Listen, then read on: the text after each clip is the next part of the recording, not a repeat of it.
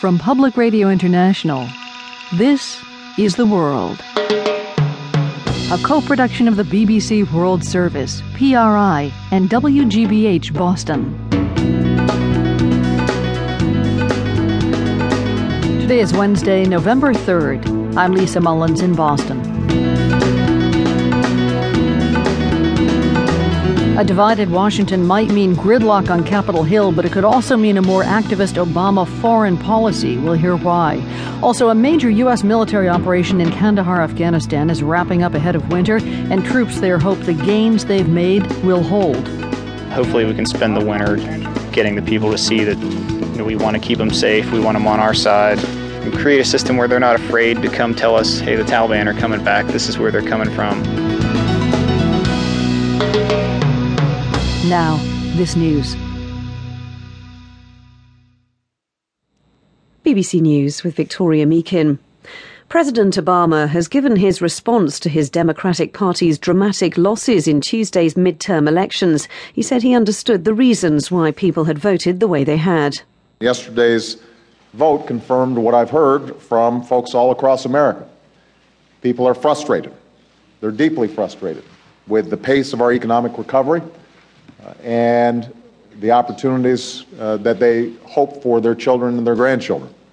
They want jobs to come back faster, they want paychecks to go further, and they want the ability to give their children the same chances and opportunities as they've had in life.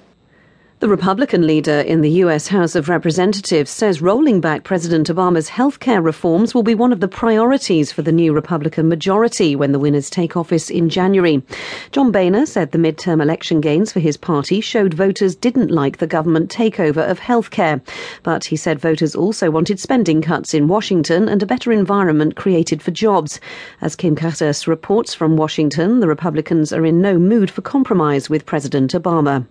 Republicans in the House have given a glimpse of the battles to come. John Boehner, in line to become the next Speaker of the House of Representatives, claimed a voter mandate to roll back the Obama administration's health care overhaul.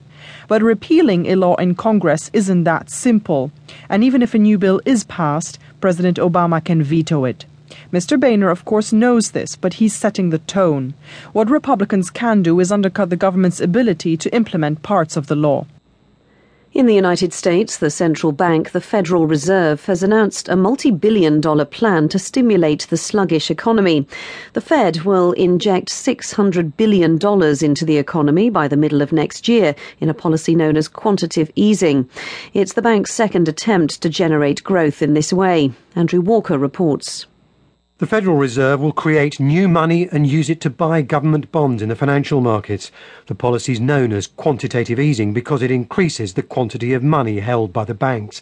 The aim is to reduce long-term interest rates and stimulate more spending against a background of a sluggish economic recovery.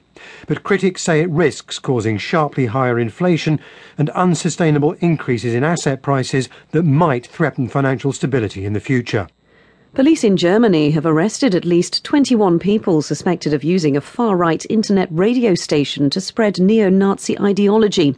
Federal police said the arrests were the result of almost 24 raids across the country. Prosecutors are trying to establish who was behind the internet station Resistance Radio. It has been broadcasting views and music reflecting extreme right-wing and neo-Nazi views, something which is illegal in Germany. This is the World News from the BBC.